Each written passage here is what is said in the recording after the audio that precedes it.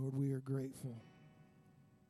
We gather together, and in unison, Lord, we proclaim your goodness. We proclaim the resurrected Jesus. He is our hope. He is our life. And Father, we just glorify you, praise you with all that we are. Father, would you use this morning the worship, the message, the fellowship? God, would you just use all of it to bring yourself glory and honor? God, draw us closer to you, draw us closer to one another. God, just help us to be about the things that you're about. We just thank you for your love, and we pray all this in Jesus' name. Amen. Thank you all for worshiping this morning. Thank you, Matt. John chapter 20 is where we will be this morning. If you have your Bibles, turn there.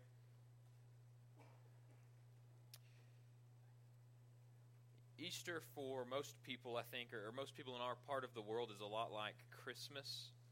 It's a time when we gather with family. We give kind of a passing acknowledgement to the resurrection of Jesus, that Christ has risen. He's risen indeed. But really, if we're honest in our evaluation of our lives, Easter tends to be less about an empty tomb and more about our family gatherings. And family gatherings are great, and family gatherings are fun and are necessary and are good.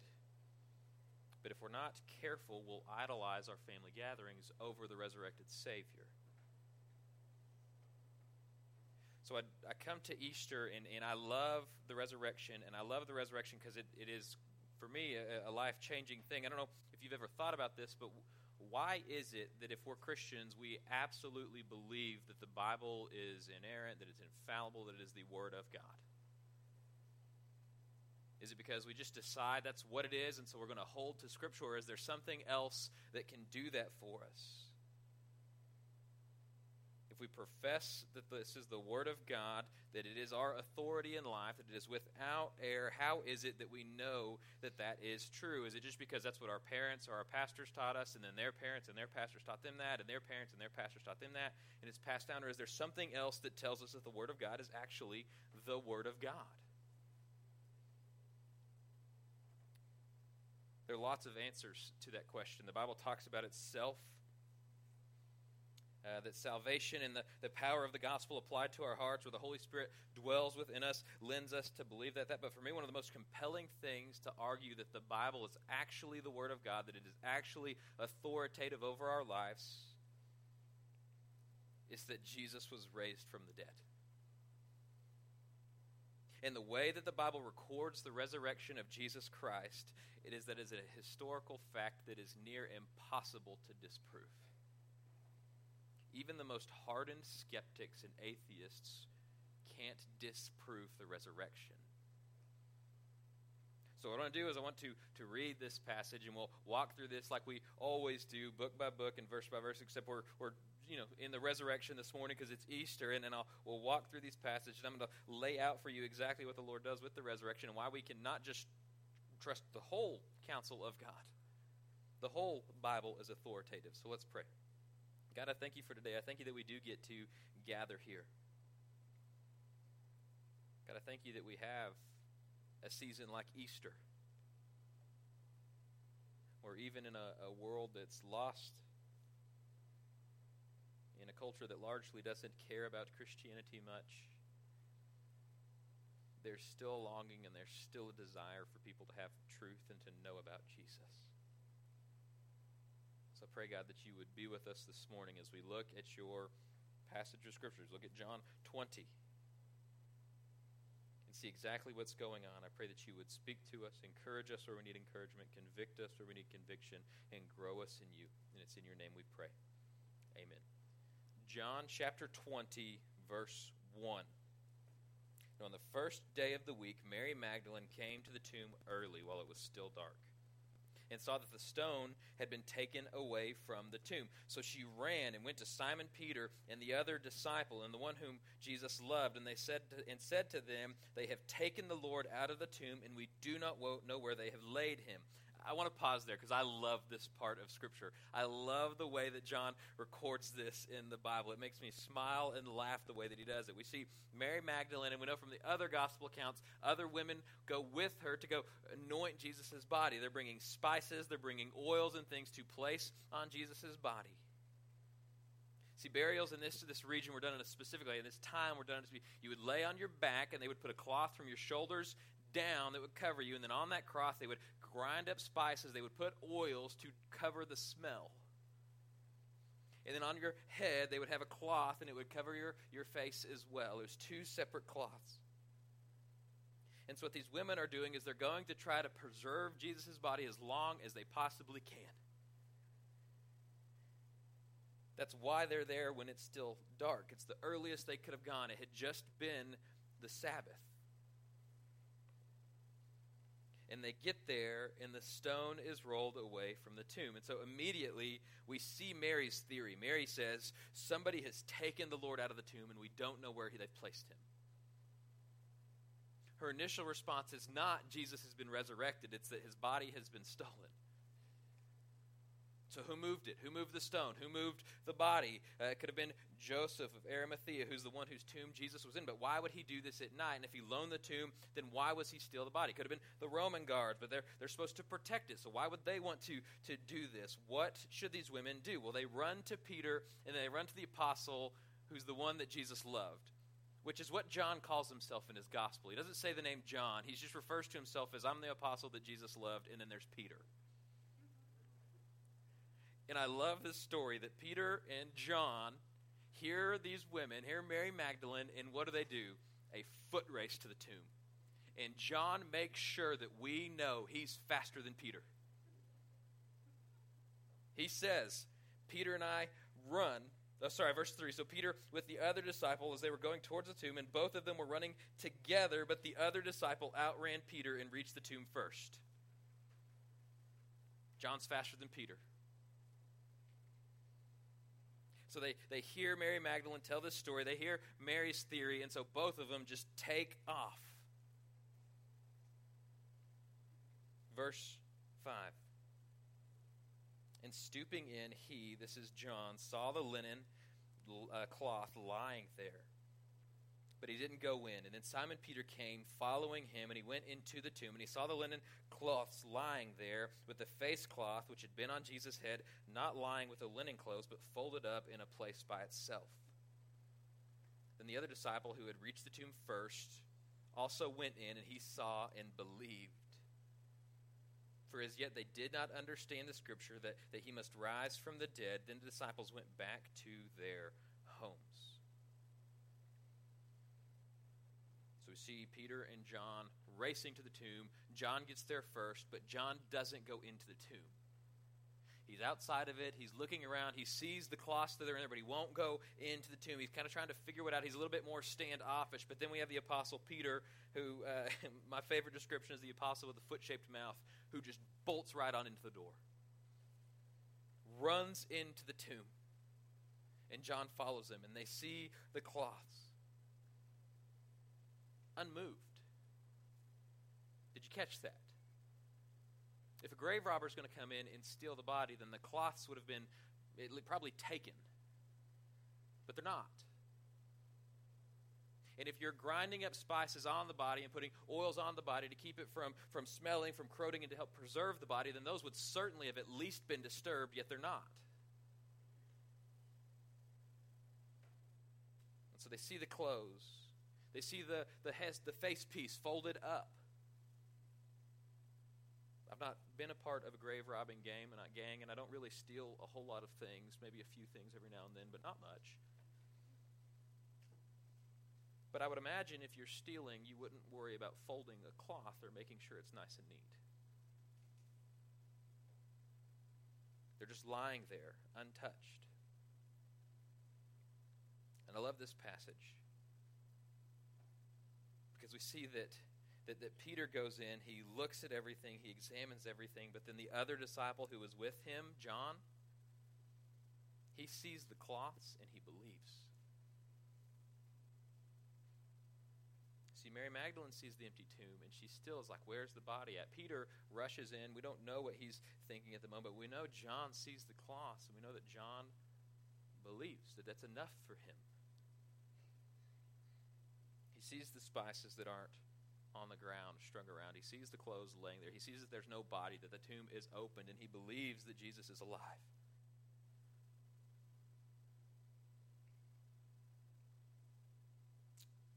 Verse 11. But Mary stood weeping outside the tomb. And as she wept, she stooped to look into the tomb. She saw two angels in white sitting where the body of Jesus was laid, one at the head, one at the feet. And they said to her, "Woman, why are you weeping?" And she said, "They have taken away my Lord. I do not know where they have laid him." And having said this, she turned around and saw Jesus standing, but she did not know that it was Jesus. And Jesus said to her, "Woman, why are you weeping? Whom are you seeking?" Supposing him to be the gardener, she said to him, "Sir, if you have carried him away, tell me where they have laid him, where you laid him, and I will take him away." And Jesus said to her, "Mary." And she turned to him in Aramaic, "Rabboni," which means teacher. So Peter and John kind of do their investigation, and then they leave. They go back. And we see Mary Magdalene sitting outside the tomb weeping. If you don't know Mary Magdalene's story, she was saved by Jesus. She had 7 demons that Jesus cast out of her, and then she just follows the apostles around ministering to them. Her life was about serving Jesus. So when Jesus died, in her eyes, in her mind, she lost everything. She lost her hope. She lost her purpose. She lost everything that she had. And so she sees this empty tomb, and she still doesn't get it. She still doesn't understand why the cloths are there, but she just peeks inside, and she sees 2 angels sitting at the head and the foot of the tomb. And they say, she says, "Where have you taken them?" They look at her and say, "Why are you weeping, Mary?" And she says, they've taken my Lord. I don't know where they've laid him. And then she turns around, and we see that she sees Jesus. But she doesn't recognize Jesus. Right? Maybe there's some supernatural like identity thing where Jesus hides his identity from her, like he does with the men on the road to Emmaus, or maybe Mary is just like single-minded wiring where she can focus on one thing. Bryn and I are wired this way. That's what Bryn and I do. Morgan surprised me with having some friends from Spearman come visit us one weekend. I will not ever forget this. And she told us, like, Morgan gave us like big old long list, nothing out of normal, just a long list of things to do. So in my mind, I'm like, we've got all these things to do, places to go. That was my intention, and that was what I had in my mind to do when this family, the Knowltons, walk in the back door. And my first thought was, oh no, there's no way I can get this list of things done now. It took me way too long to realize that Morgan had been lying to me, to keep me at the house and to make sure that I was there when the Knowltons came in. That was our weekend plan, was hanging out with them. I mean, it took probably 30 minutes before I realized what was going on. Maybe that's Mary. She's decided the body was taken. She can't figure out what's going on. She's got this single-minded focus up until this pivotal moment when she sees Jesus. She thinks Jesus is the gardener. Where have you put Jesus' body? If you'll tell me where, I'll go get it. And Jesus is like, right here. She does not know who Jesus is. Jesus speaks to her, and she does not pick up with his voice that it's Jesus. It is only after Jesus says, "Mary," that it clicks. This man she's been worried about, weeping outside of the tomb, the one she was going to preserve his body because he was dead. She cannot put together that Jesus is resurrected until Jesus looks at her and says her name, Mary. And she says, "Teacher."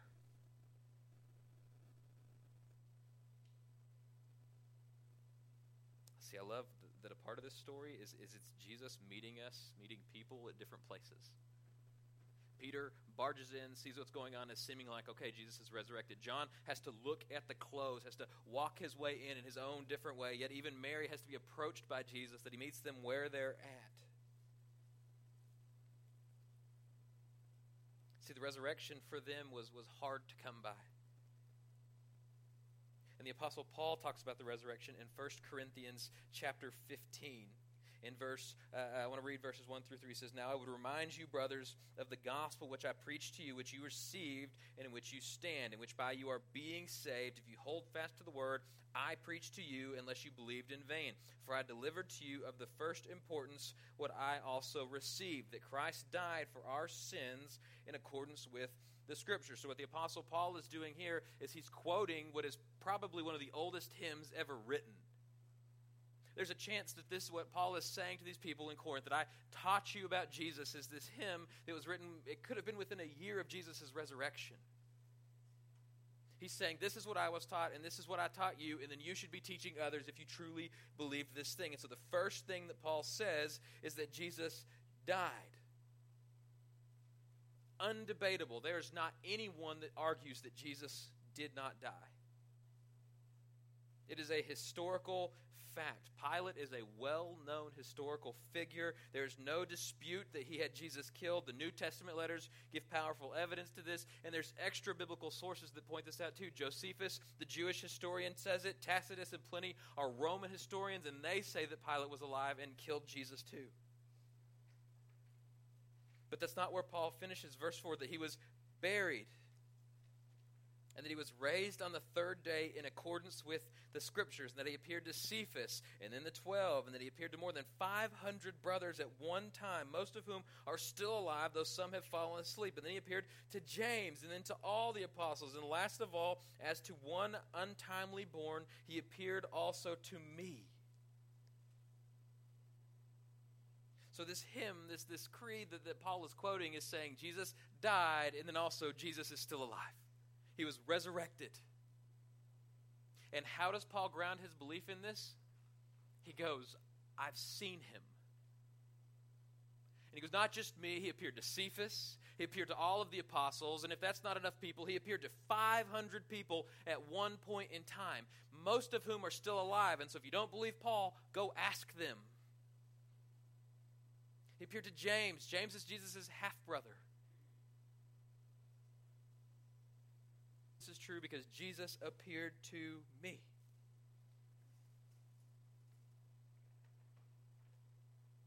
Do you see it? If we're believers in Jesus Christ, if we believe that God's Word is actually God's Word, then the resurrection is something that we cling to tightly. It is undisputed that something happened to Jesus 3 days after he died. Even the most ardent atheists will argue, would say, they have to agree that something happened to Jesus after he died 3 days later. And the Bible itself is the most reliable, just from a purely historic standpoint, document on it. Fragments upon fragments of the Bible, thousands of them have been found that verify that this is the story that it tells. Some people that don't believe in Jesus have argued that he just passed out on the cross and that he woke up in the tomb. And so then he rolled the stone away and left. That's ridiculous. He had nails through his hands, nails through his feet. He was dehydrated. He had 39 lashes on his back, yet somehow a little nap helped him feel better. So he woke up, rolls this 2,000-pound stone away, and then is able to sneak around and nobody see him. It's ridiculous. Some people say that the disciples moved Jesus' body and then they lied about it. And if that's the case, there's several issues. One, the Gospels are written too differently. If you're going to fake a story, they would line up a little bit like Mary Magdalene here is the one who finds it, but in other accounts it's this group of women. They would have made sure that they lined up, probably just have one gospel. You also would never have women be the first ones to find Jesus' resurrected tomb, the empty tomb. At this point in time, women were not considered legal authorities as witnesses. So if you're going to make this up, you would have men that would be the ones to find it, not women. Also, the character change that takes place in the disciples. Church history tells us every apostle was killed, put to death for claiming that Jesus rose from the grave, with the exception of the apostle John, who wrote this. And instead, John was exiled to the island of Patmos, where God gave him the vision for Revelation. And let's not forget that that Peter denied Christ 3 times just 3 days earlier. And one of the people that Peter denied Christ to was a little girl. He's not brave. If he's making up this story, he would have caved before death. Yet history tells us that Peter watched his wife get crucified, and then he got crucified upside down because he didn't find it worthy to be crucified like Christ.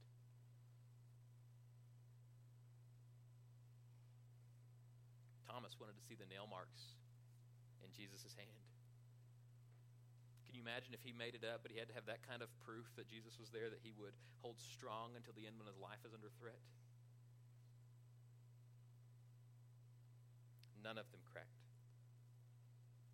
We also know that hundreds of people saw Jesus resurrected. You don't have mass hallucinations where everybody sees the exact same thing. Others say, well, they didn't steal the body, they just went to the wrong tomb. Or the Romans took the body and they put it in a mass grave located nearby. It makes no sense. The Romans killed Jesus because he claimed to be a king. And then all of a sudden, if you have these hundreds of people claiming they've seen Jesus resurrected and that he's bringing this kingdom of God, Rome would want to quelch that quickly. So what they would do was go get the body. If the body was there, they would produce the body. They'd say, here's your King Jesus. Y'all are worshiping a false god, yet they don't. I'll tell you why. It wasn't in the tomb. If you're going to make up stories about Jesus being resurrected, you wouldn't do it the way that the Gospels have it written.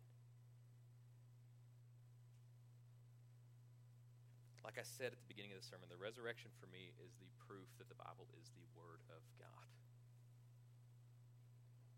Because if the resurrection, according to the Bible, is true, then all of the Bible is true. And if all of the Bible is true, then it means that this is God's word for us, which is authoritative over our life.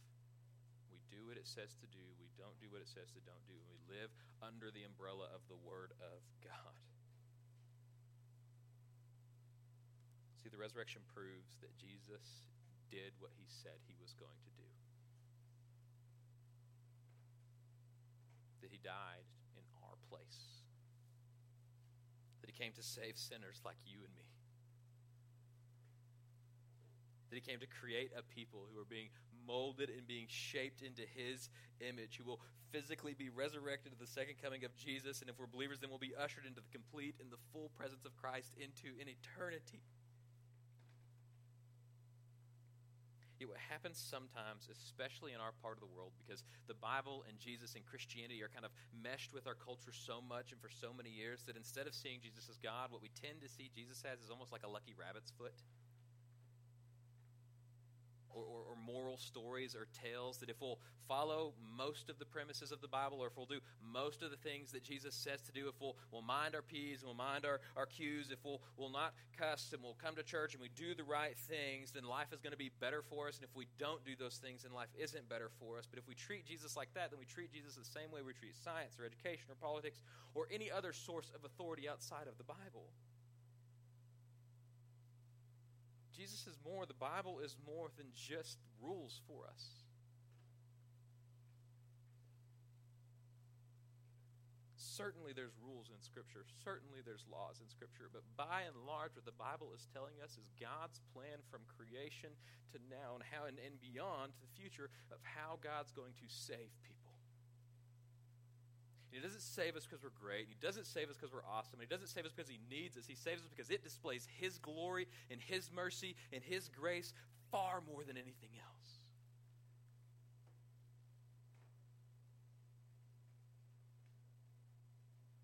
So what we see is if we follow Jesus, our lives look a whole lot different than if we follow other sources of authority. Follow other sources of authority, you will probably get respected. You might even be revered.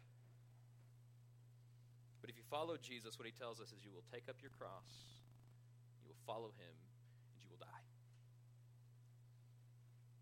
I've got a buddy who's a pastor, and he always says, preach the gospel, die, be forgotten.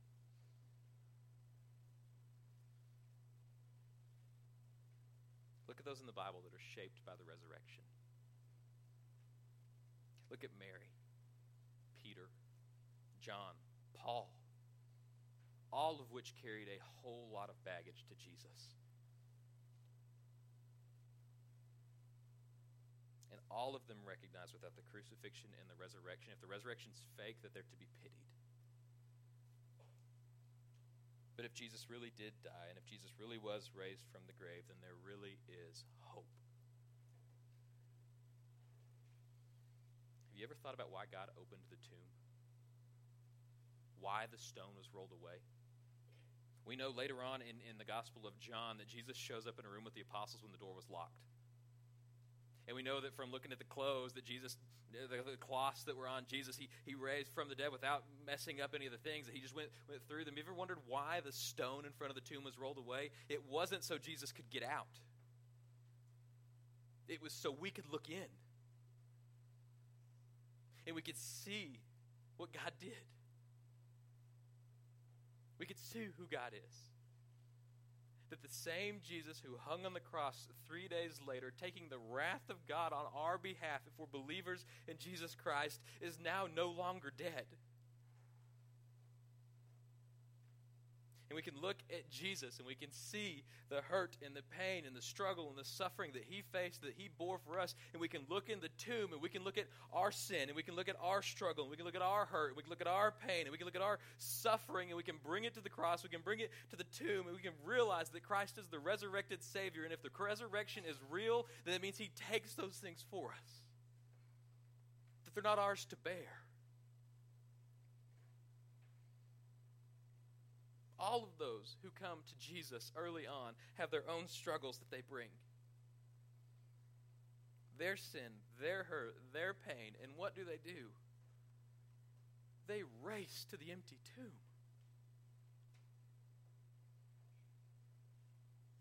They don't hide those things. They don't mask them to try to make Jesus like them a little bit more or whoever else liked them. They run to the tomb. And they bring everything with them. They're good, they're bad. And they lay them before the resurrected Savior.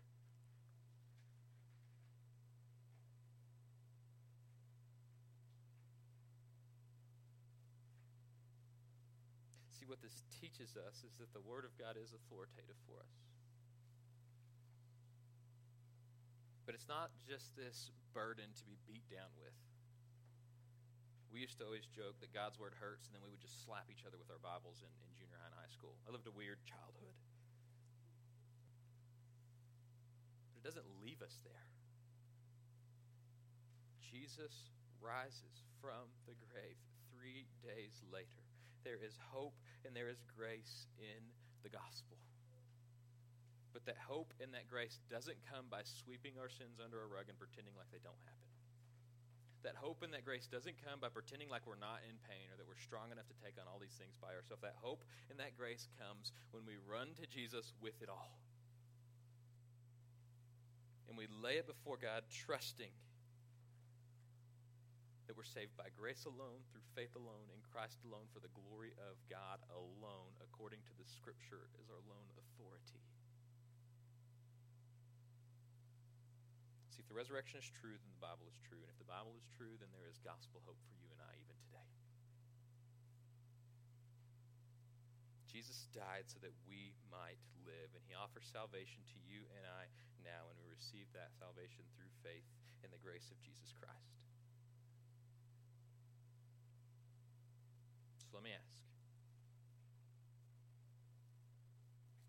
what in your life needs to be brought under the submission of God's Word?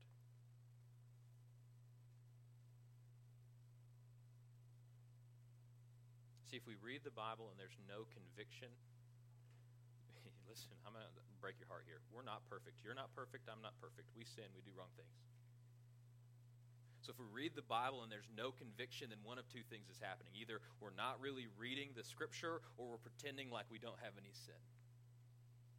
So what in your life needs to be brought under the submission of the Word of God? What sin do you need to repent of? What acts or behaviors do you need to turn over to the Lord? I don't say that to make you feel guilty. I don't say that to make you feel shamed. I don't say that to place a burden on you. I say it because the resurrection's true. That grace is available and abundant in Jesus Christ. Whether that be the first time for you or the millionth time. grace comes to those who need it. And those who need grace repent and turn to Jesus Christ, the living Savior.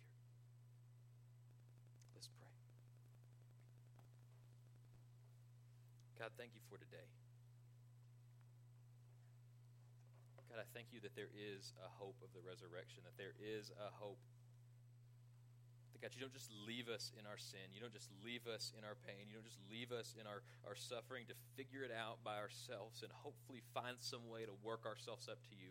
No, God, you come to us. And you live the perfect life that we are supposed to live. And you die the death that we deserve to die.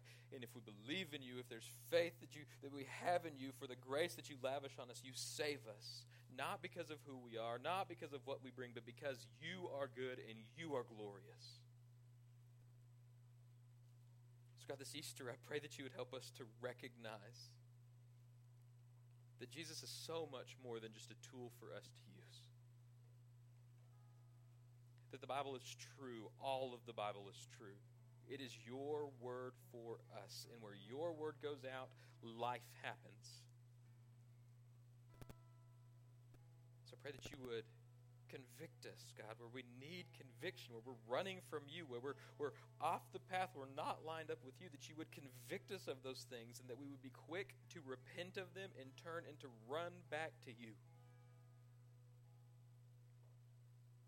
For the other things, God, that we need encouragement from, where we're struggling or we're hurting, that you would give us that encouragement and that we would glory in Jesus. It's in your name we pray.